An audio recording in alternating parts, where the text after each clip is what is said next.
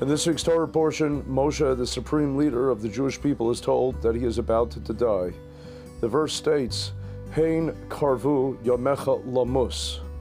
God tells Moshe, behold, your days are drawing close to die.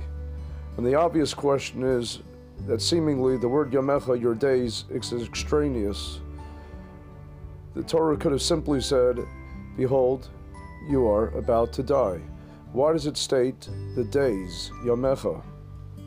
And Yalkut Ruvaini explains that every Hebrew letter also has a numerical value. Yamecha, Yud Mem, Yud Chaf is equal to 80. What God was telling Moshe was that his 80 years spent as a layman, as a private citizen, those are the days that will go to the grave. But the balance of his years, the 40 years that he spent in service of God and tending to his community, those days do not go to the grave. Those days are eternal and live forever. What an appropriate message as we stand on the brink of Yom Kippur.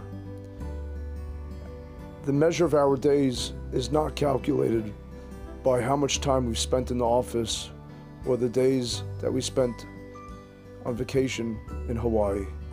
Rather, the days of our lives take on meaning when we spend those days amongst our brothers, taking care of those who need help, being there for our families, and serving God.